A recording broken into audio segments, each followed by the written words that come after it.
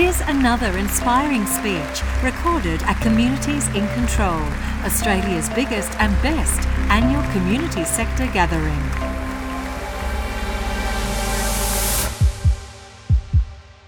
Thank you. When I was invited to be part of this conference, I said that, I normally do 20-minute keynotes on LGBTIQ, disability rights.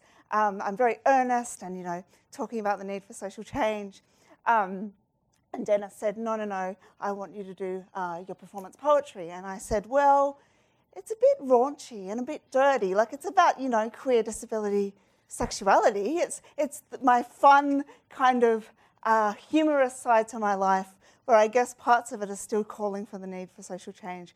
But a lot of it is just having fun and talking about, people with disabilities can be awesome lovers as well. So I definitely feel a little bit pushed out of my comfort zone, especially when I was thinking about being here today. I was thinking, oh yeah, I'm going to be in a kind of tiny room somewhere in the conference. Maybe there'll be 10 other queers that'll come to listen to me. I definitely wasn't expecting this beautiful, big, accessible stage and all of you here. I had planned to try and memorize this stuff, but as was said in the introduction, I am a new parent, so I'm pretty sleep deprived. So hopefully you'll forgive me for reading today. I want to go down, filled with anticipation at seeing you spread before me, just begging me to take you, end right now, slide myself over you, learn your curves, down to those places where I lose myself in the moment and just let go. You make me forget myself and remember at the same time. When we do this together, we are always on display. For I am marked out as different, and tonight we will give them a show. Oh, I want to ride you fast in this dusk light where everyone can see as they drive by in their cars home from work. I want to scream, to squeal like a 16-year-old with the rush and the thrill of the first time I realised I could do this, and it felt so right. You make me breathless and reckless, and I don't care that they are watching, their headlights catching my wheels as I roll over you like an expert. They say big is beautiful, and they are so right. You, my big, beautiful hill. But first, you've made me work for you. You've made me climb you. You've made me come here and sweat. You've made my arm muscles sore till I am all ache for you in this sunset light. Oh, I want to press my tires into your tarmac, know the cracks in your concrete, which make my body vibrate just right. Know your bends and your curves. You make my hands so fucking dirty from touching my tires to your streets.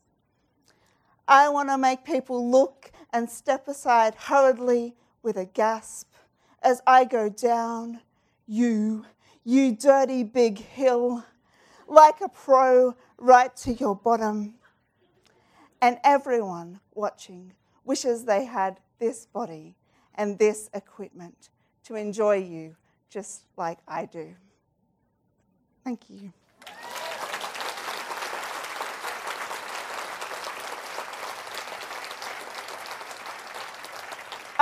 So that's a bit of a love poem to the hills of Northcote. Northcote has some really good hills and some really great queers, so you should really go check them out. Then my next piece. Have you been selected for genetic deselection? Have you been used as an argument for euthanasia? Have you been told you shouldn't breed? Have you been told, if I were you, I'd kill myself? Have you been called a burden, subhuman, a defect, a sin? unwanted, undesirable, unlovable. Another study released on those people. Another news story broadcast to help us understand them better. Another drug trial to give them hope.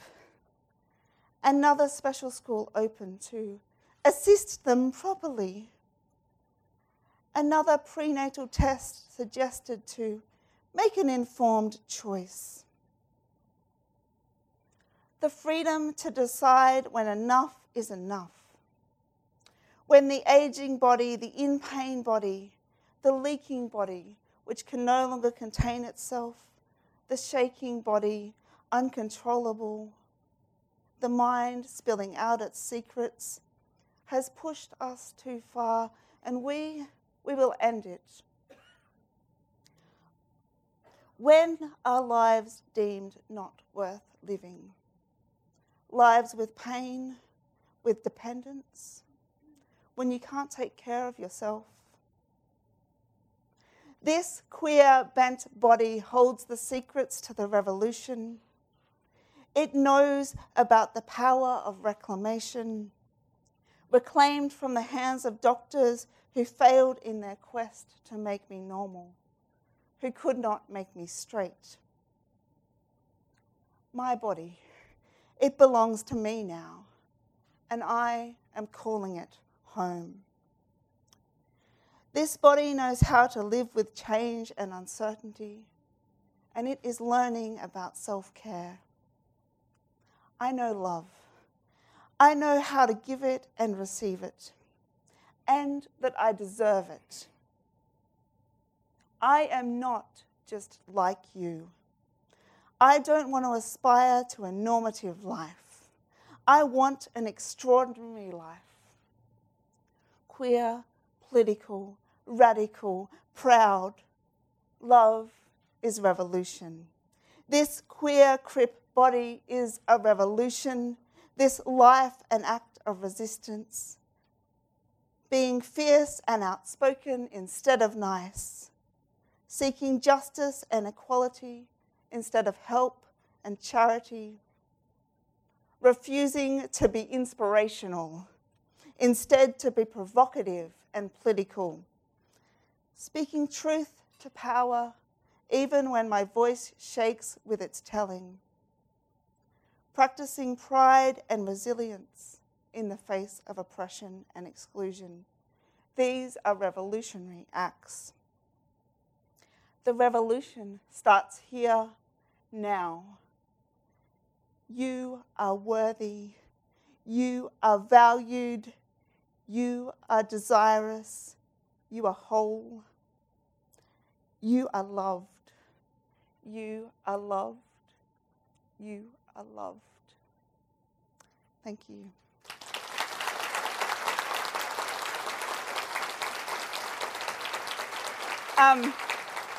I wrote that piece in the middle of the plebiscite when many of us who are LGBTIQ were coming under some really intense and terrible scrutiny and discourse in the media. And my partner was 23 weeks pregnant with our child at the time. And as many of you will remember, there was a lot of discussion about LGBTIQ people's right to have children and their fitness as parents, etc. And so it was a really, really challenging time to be making a rainbow family when there was such horrible things being said about us in the media. And I remember, I'm pretty good at being fierce and resilient and containing my emotions in a lot of the time. But I remember one day I was wheeling down a back street in Fitzroy, and I was thinking about our child, and I was thinking about, all the wonderful things that I wanted to teach her about the world, and all the beautiful things that we could learn about together. And I was also thinking about how, being a queer disabled parent, she was going to come up against some of this homophobia and ableism in her life, whether or not she ended up being LGBTIQ or heterosexual, just by the very nature of who her parents are. And I just started weeping wheeling along and just having a really big cry about the stuff that was being said at the time, but also about how was I going to teach this child resilience, and what did resilience look like. And at that moment, I realised that for me, resilience isn't always a thing that we get, that we are able to get and hold on to and have in our lives forever. Sometimes resilience comes in waves, and sometimes that resilience is allowing yourself to feel really overwhelmed and to feel really like you just want to hang at home and watch Netflix with the cat, and you don't want to go out there and give any brave, big political messages. And it was quite profound for me to have a big cry in a public space, because as a visibly disabled person, to be really emotional in public often gets read as, oh, I'm crying because, I'm in a wheelchair and I wish I could walk, or something like that. It gets reinterpreted as being solely about the chair and not about any other external factors that might be happening in my life that make me feel really overwhelmed at the time. So I let myself have a big cry and a big long wheel down the street. And yeah, I really thought about how, sometimes as marginalised people, to practice our resilience, we have to really allow ourselves to have those times where we let go and we go, I'm trying to create as much change as I can in the world, but sometimes change feels like it's just around the corner, and sometimes it feels like it's a long way off, and you're allowed to have those dips in your resilience. So my next piece is called Intersections. I have a secret. I get turned on by intersections. It's not the flashing lights, or those little green and red men, the swish of fast cars, or that rhythmic beep, beep, beep, commanding me to cross. No, it's right under your feet. You miss it, walk all over it, oblivious to its eroticism. It does nothing for bodies like yours, but mine? Oh, it sends vibrations all over me, up and down my spine. It's for the blind, they say. Well, that's the official line. Those little bumps telling innocently of an intersection or a curb.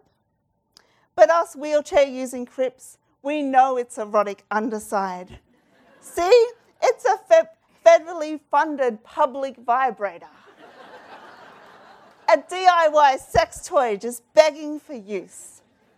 It takes all my self-control not to casually move my chair back and forth beside you as we wait like good upstanding citizens for the lights to change.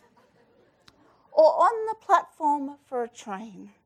Oh, train stations, they were built just to tantalise and tempt us.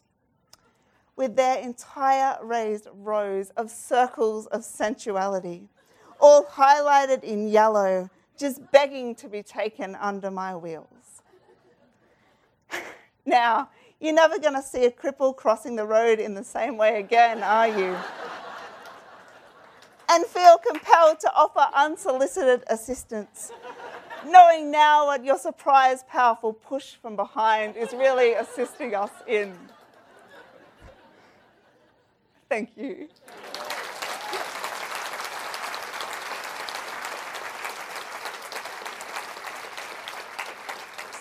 So the downside of doing that piece has been that no one will ever offer to push me now. And it's really it's really difficult when I'm like racing for a train and I have a friend or something with me. I'm just like, can you just give me a hand? And they're like, no, well, I'm leaving that one to you. So eroticizing public spaces and public objects can sometimes have a bit of a downside. On to another serious one. This is called Identity in Motion. I am hypervisible. This wheelchair exoskeleton makes me so. Sitting beside a garbage bin, tyres collecting grime, wheel rims touching its metal side, footplates jutting out, pushed up against a wall, I wait for a bus. In my private auditory space, iPod rap lyrics pound. I am all hormones, want, toughness, arm muscles and grunt. I am on the way to the pool to swim and swim, awash in thoughts of boobs and bodies. I am shining, even in the shade today, sunlight catching my metal, warming it with possibilities. This new city has opened my lungs to life, breathing in traffic, rush, humming with expansion. But I am about to be positioned, solidified in a stranger's stereotypes, contained in an equation, wheelchair equals tragedy. She sees me and begins to talk. She is all lipstick and flowing hair. I remove an earphone and she says, "You can't walk?" Obviously, either that or this is just for show. She misses the joke. How long ago was the accident? I wish I'd left my headphone in. The other people at the bus stop are watching me now. I wish I'd been quick-witted enough to say, "Look, I only discuss the intimate details of my body with people I'm fucking, because then it's hot and relevant, and well, honey, you just ain't my type." But in the moment, all I can muster is, why? Why do you need to know? Because you need to talk about it. It's good for you, she says. I retort, no, I really don't, hey? She asks me if I live in a nursing home and is surprised when I tell her not every cripple is institutionalized. I am boxed in by her. The positioning of my body near a garbage bin takes on new metaphors of junk attracts junk. I am trapped, and her ideas about what a misery my life must be pull away my happiness. And she persists. If I would just tell her what happened, she could go on her way and have a nice day, knowing that a horrible tragedy had not befallen her, and feeling fortunate. I am angry now. She has decided upon our roles. She is the helpful stranger talking to the cripple who clearly doesn't know what's good for her. So she repeats, "Tell me, you have to tell me what happened." And I wonder if she's missing a bit of her brain too, a different bit to mine. Mine affects my muscles, but hers, her capacity to relate. I wave my hands in front of her face saying, no, just go away. And finally she backs away and says, "Will you have a beautiful day?" And I want to shout. I want to rage that I am not that girl. I'm not sweet, not sad, not tortured or bitter. I am something altogether different. But my rage would re-stereotype me from sad cripple to angry one. And the others at the bus stop are shooting me glances now. They don't understand how many times I've been expected to reveal the workings of my body to people who will never touch me, over and over and over again to strangers. I am identity in motion, but you miss my movement, seeing only my chair contained for you by this assumed tragedy. I am crystallized, held within its frame, all metal and cold, hard edges of incomprehension. I am hyper-visible now, holding my anger between my teeth. I need to move. I just want to swim, to get on the bus and make it to the pool, to swim and swim and swim this interaction off me. Wash me clean. I carry who I know myself to be.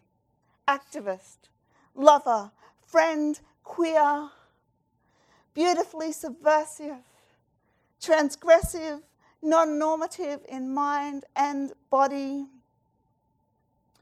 I want to gain a silken water skin, to swim and swim and swim until I am washed clean and clear. Body moving free, lopsided strokes and breath and breath. Earplugs muffle the sound of children. Glasses gone, goggles blur, liquid edges. I am genderless.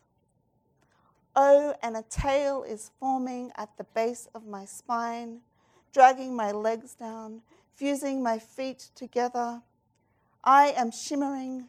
Scales pierce through the skin at the tips of my toes, tingling slightly as they make their way up my legs. I am becoming something else. Myth, unbelonging, awkward on land, losing my voice to inhabit this underwater world. Time stretches, fluid. Memories break the surface of my mind. I am the little mermaid of my childhood. 7 years old, I sit on the floor of my family's lounge room, immobilized by the tail my mother has made me. Turquoise blue, it hides my legs.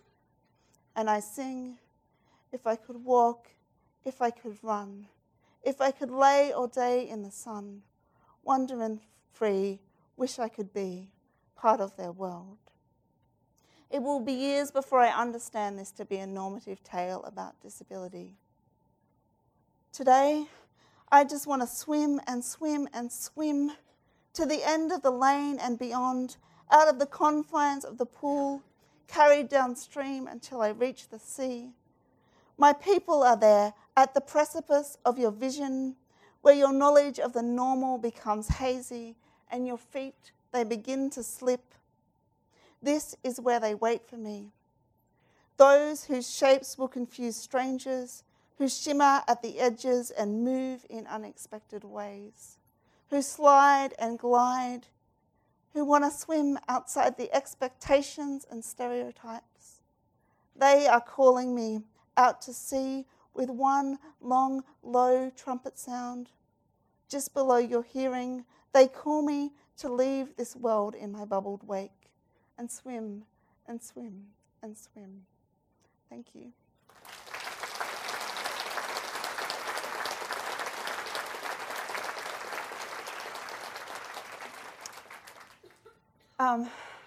So those interactions do happen.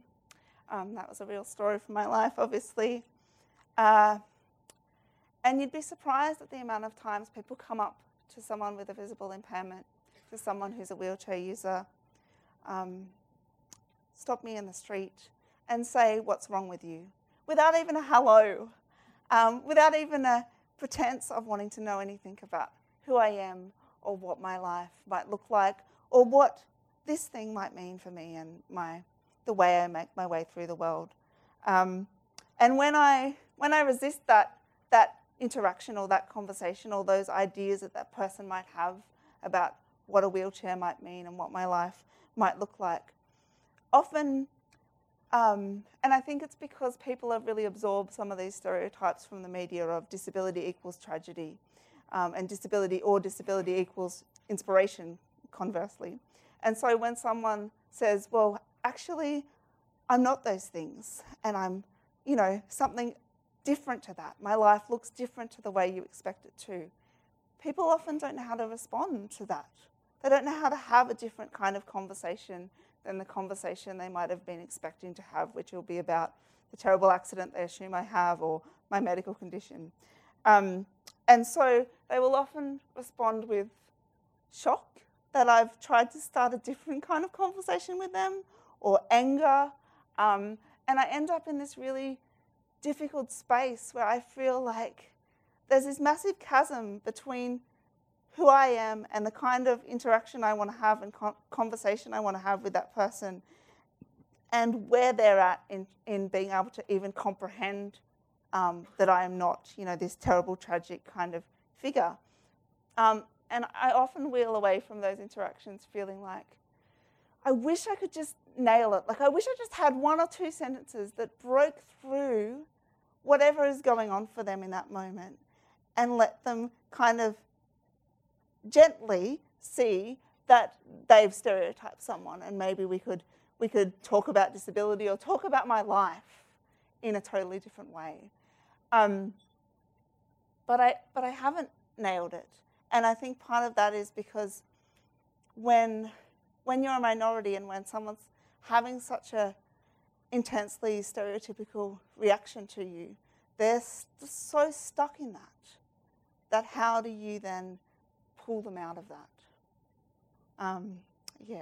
So that's one of my ongoing questions in my life that I think I'll continue to grapple with my whole life, unless we have a revolution and the ideas about disability radically change and people start to think really differently about it. So I'm always heartened to be in spaces like this where we can have a bit of a different conversation to some of those ones that I get positioned into. So I'll do one last piece, and this is a funny, humorous piece. And I really welcome you getting in touch with me after this event or coming up and seeing me at the end. I'll be hanging around for a little while and having a bit of a chat. Because, I'd love to meet new people and hear if any of my words have resonated with you or given you a bit of a different perspective. So this is called Unrequited Love, from my wheelchair to a shopping trolley. There were sparks between us, literally. I ran into her as I rounded the corner too fast and we collided. My metal, it grinded against her metal, and I don't know whether it was consensual. See, it all happened in a flash, like I was being driven by some unknown hands, propelled forward. She was empty, the kind of empty only shopping can fill. Damn, she would look good carrying a load. She was shining under the fluoro lights, pushed up against the baked beans. And I wanted to say, you make canned goods look so damn good, babe. You make my wheels wobbly and my bearings loose.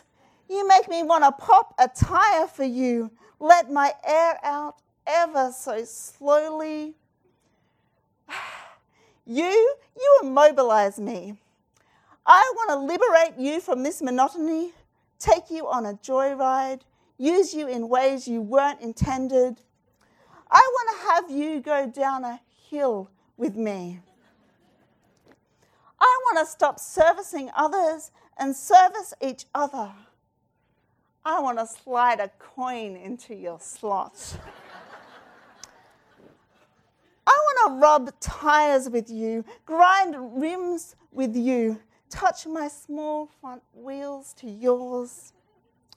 Oh, who am I kidding? I want to ram you so hard that we'll both carry the marks on our frames forever. But sometimes a supermarket is no place for such romantic gestures. And I am being driven by a queer with a drunken desire for chocolate milk. So as I wheel away from you, I can only hope someone picks you up and fills you up and drives you in the way that you deserve to be driven. Thank you. We hope you've enjoyed this highlight from the Communities in Control Library. If you did, we'd love you to rate or review this podcast in the iTunes Store and for you to share it with your friends. For further information about Communities in Control, visit communitiesincontrol.com.au.